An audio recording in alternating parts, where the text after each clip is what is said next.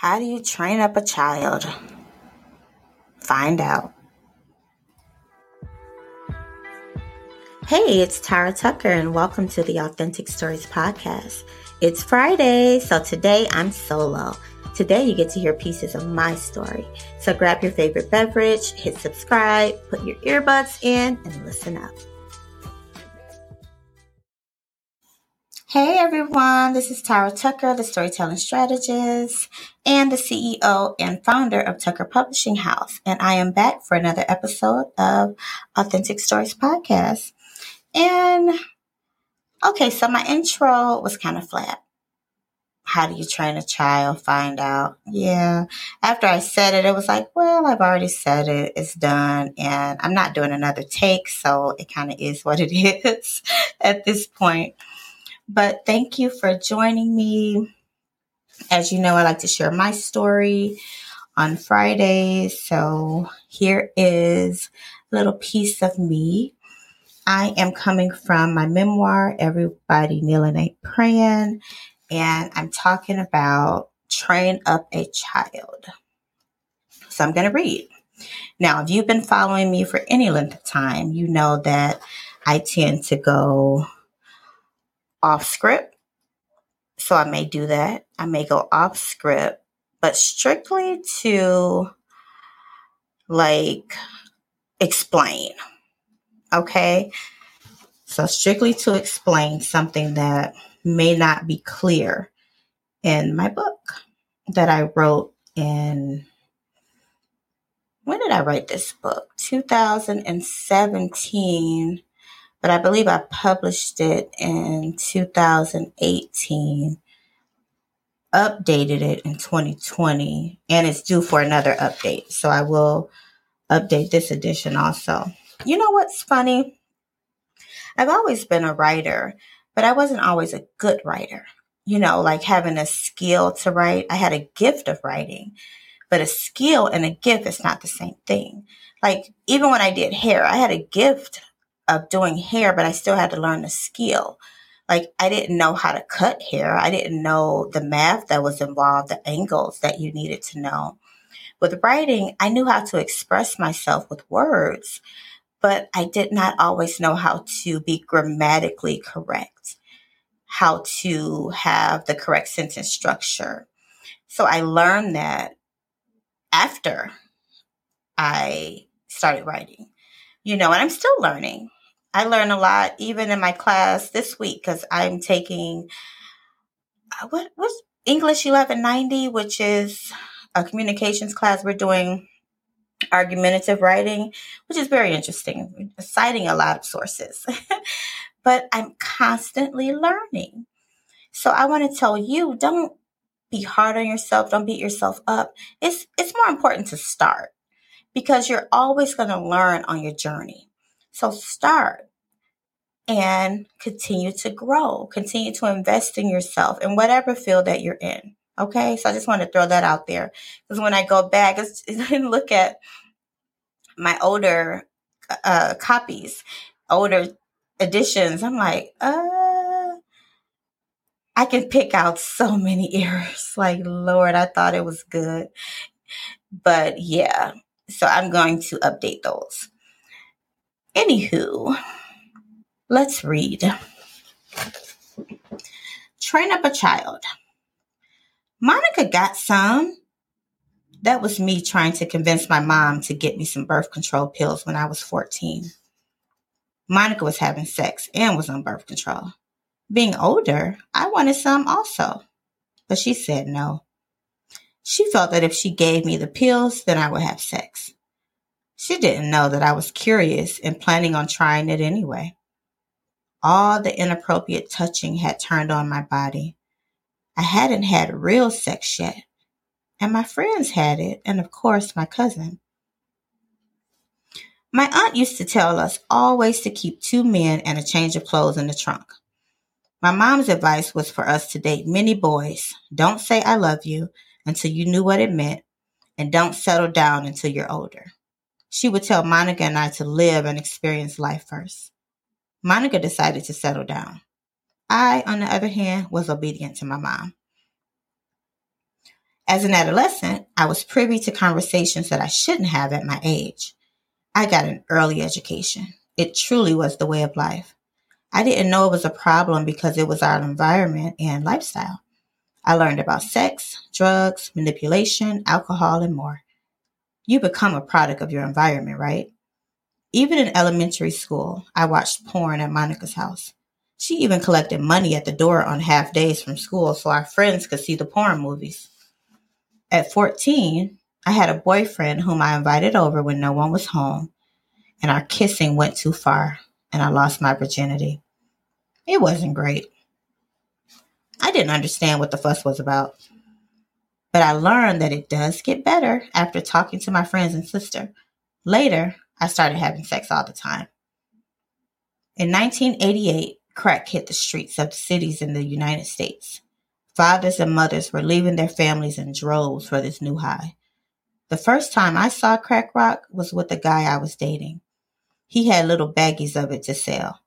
He would say how stupid people were to smoke it.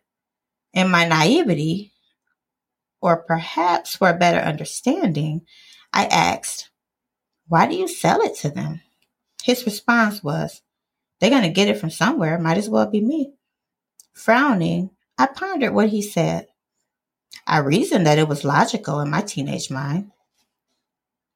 I knew people who abused the drug. My mom even told me she tried a 51, a weed joint laced with a little rock or cocaine. I watched families destroyed. I knew it was a strong addiction and people would keep smoking it. With this being the case, many sold it as an opportunity to make good. Many sold it as an opportunity to make good money. I dated doughboys, drug dealers, as we called them. So did my friends and family. Some of my family were actually dealers also. Not only that, when you don't have anything, you're always looking for a come up. The girls saw the guys with money as a come up. I saw my aunts, cousins, and friends dating guys with money and telling us not to talk to anyone who couldn't do anything for us. Now that's financial. If you couldn't do anything financial for us, you can't do nothing. We can't do nothing with you. They would tell the younger cousins that we better not be out just having a wet PUSSY with nothing to show for it. These were the days men had money holders and stacks of bills in their pockets. Low riders with rims and the bass thumping. There were a lot of hood rich people. It was great. Many of us talked to men way older than us. A girl in the hood can be as young as 14 talking to a 21-year-old or even a 24-year-old. It was normal. We lied about our age too. I always went up in age. If I was 15, I'd lie and say I was 16 and so on. As a teenager, I had an adult boyfriend who was 26, but I told my mom he was 19. Now, I'm off script right now. This right here is really messed up when you think about it. It was prevalent when I grew up. These older men were messing with young girls, teenage girls. And it's still going on today. And it's sick. But when I was younger, I didn't look at it as being sick. Why is it okay? Why in our communities, in the inner cities, are we allowing adult men to have sex with and to date and to buy things for teenage girls? Why? I mean, this is something in our society that's running rampant. I was raised like this. I saw it every day. It was normalized. And it shouldn't be. Okay, I'm going back to on script. I would have sex with my older boyfriend, and he would buy me things and give me money. You see, tricking which is exchanging sex for money, was normal. Guys had no problem paying. It may not have been an actual monetary transaction like when I later became an escort, a business and money paid up front, but it was a transaction nonetheless. As a teenager, it could be for cash, gym shoes, jewelry, and clothes. I used to be afraid to ask for money. My aunts and older cousins quickly put a stop to that. They would let me know that men was not afraid to ask for what they wanted. How could that be so normal? I wonder about that now. To put it plainly, they taught me to be a hoe. There were many hoes in the hood, but we didn't call ourselves that. To call a girl that was offensive, even if she behaved as one. There was pride in getting money from a man. Sometimes men, especially the older sugar daddies, would pay a girl to let them perform cunnilingus on them. Yep, you heard right. I remember me and my friends sharing a guy because he would pay us both at separate times to come up to his home, lay in his bed, and spread our legs. Easy money, and we would laugh about it because it was a pleasure for us. No sex involved. And this is before I was a professional. But the basic narrative was if you're going to do it, make sure you're getting a bill paid or something, a transaction. Which is crazy, right? This is so prevalent. I'm off script again. So prevalent. Why would anyone talk about prostitutes who, I'm going to say, have an honest living because they say what they are? This is what I'm doing for money. Versus someone who is pretending, even though that's what they're doing, you're saying, come on, I'm going to sleep with you, pay my mortgage. I'm going to do this if you do that. You're doing the same thing. You may not have an ad up somewhere, but you're doing the same thing. That's why when I read my introduction to my book a few episodes ago, and I talked about how we fool ourselves. You think you're better than someone because the debauchery that you engage in is not like theirs. But it's debauchery nonetheless. That's why you can't put yourself on so high of a pedestal and think that you can't fall. You're not better than anyone. No one's better than anyone. We all do different things. And we all fall short of the grace of God. We all need Him, right? We all need His grace. We all need His mercy. But no one is above the other. Back on script now. Women didn't take care of men when I came up. It was the other way around. Later, we were living in a single home on McClellan on the east side of Detroit. It was a beautiful home on a block full of houses. There was a big covered porch that I loved to sit on and people watch. It was our nicest home to date. I don't know when it started exactly, but my mom went from, where you going? Who you going with? And no, you can't go, to nothing. As a result, I was all over the place with Monica. Still, my mom had become so consumed with her life that she didn't supervise me as she once did. But to be fair, I also lied about my whereabouts many times. It was during this time, at age 16, that I became pregnant. I was dating a 16-year-old, quote unquote, pretty boy who stayed in the mirror. Now look at that. I had to stop. I have a double quote on one side and a single quotation on the other side. Double quotation. Now you know I got to go back in this book. Back on. Who stayed in the mirror more than I did. Although I didn't know I was pregnant until my sister told me so. I thought I had the stomach flu and my sister whispered to me, "You pregnant?" "No, I'm not. I have the flu." "Tara, I could tell you pregnant." I got so scared. How could I be pregnant? Oh my God. I started to cry. The next thing I knew, I heard my name being called. "Tara, come here." It was my mom, and I knew that my sister had told her. I walked into the room and looked at my mom's round caramel face staring back at me angrily. Her forehead had frown lines and her eyes were like slits. "Yes, Mama?" I said as my voice cracked out of fear. "Get in here," she said angrily. I walked in and sat down, holding my head down in shame. "You grown enough to F, but not to look me in my eyes," she said. My mom was very blunt. I looked up at her. "I'm sorry, Mama, I didn't know." "Didn't know what? That effing leads to babies?" "Well, you're not keeping it. I'm taking you to get an abortion. You're going to school and you're going to do something with your life. I'm not having it, Tyra. You're not doing this. I won't let you." I cried. "Mama, I can still go to school. I don't want to kill my baby."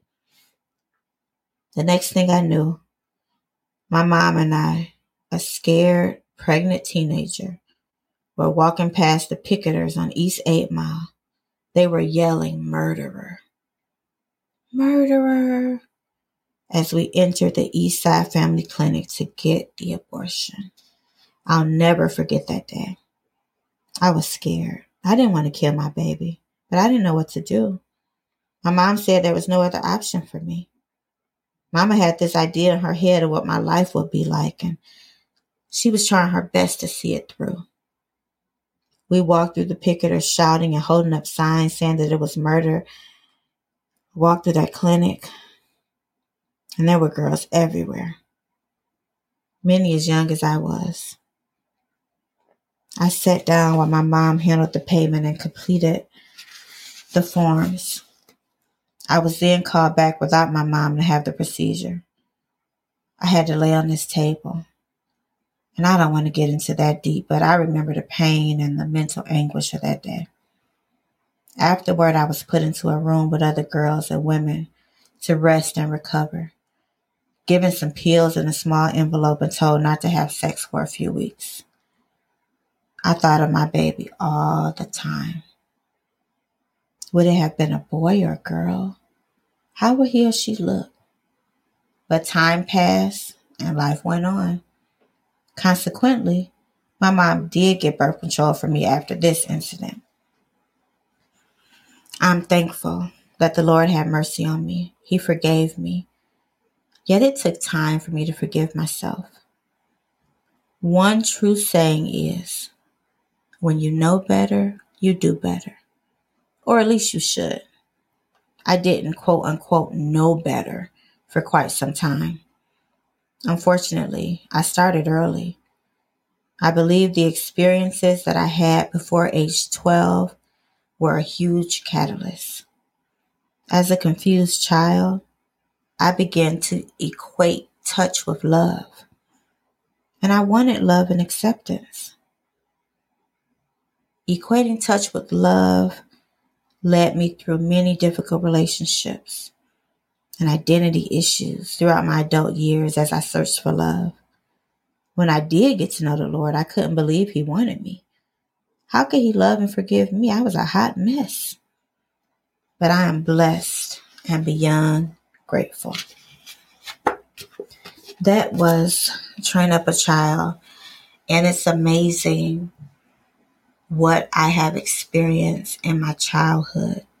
And it's no wonder that I entered into bad relationships and narcissistic relationships and physical abusive relationships. It's no wonder that I've been codependent in relationships, a people pleaser. It's no wonder all that I have experienced. But I thank God for healing. I thank God that I'm still on a healing journey. I thank Him for therapy that I go to every week for over a year now. I'm thankful because where I am now is a place of very high self-awareness.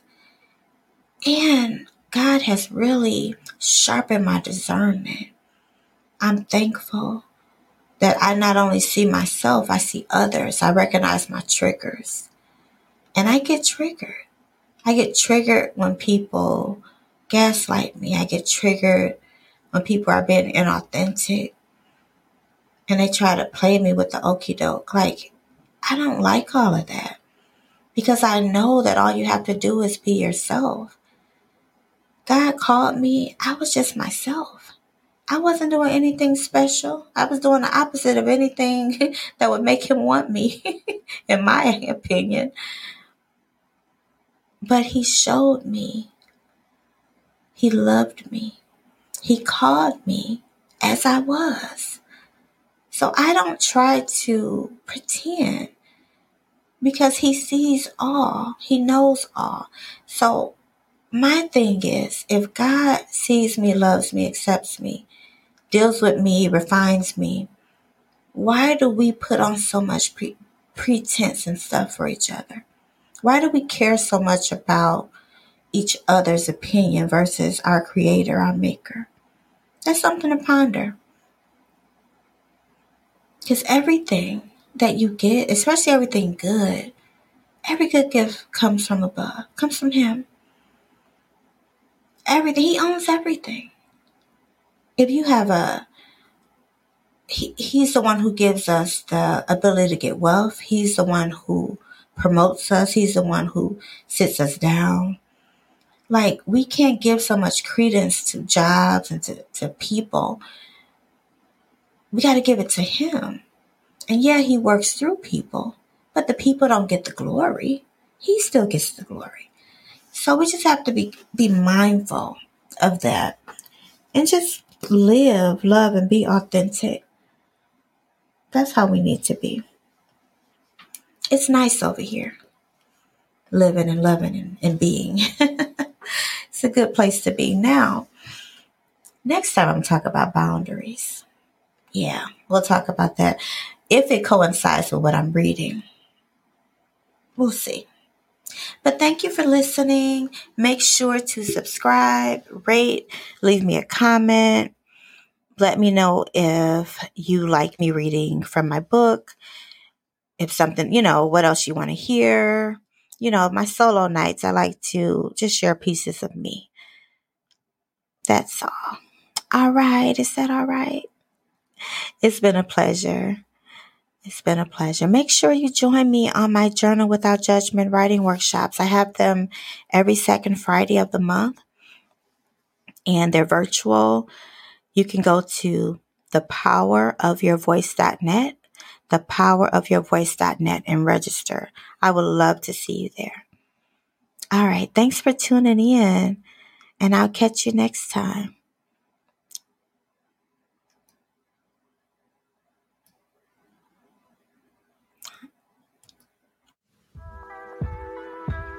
Thank you for tuning in to Authentic Stories Podcast. It has been an honor to share my story with you today, and I hope that it inspired you in some way. As we close this episode, remember to live, love, and be authentic. No matter what life throws your way, always stay true to yourself. We'll be back on Wednesday with more inspiring stories from around the world, so make sure to tune back in. Until then, take care of yourself and each other.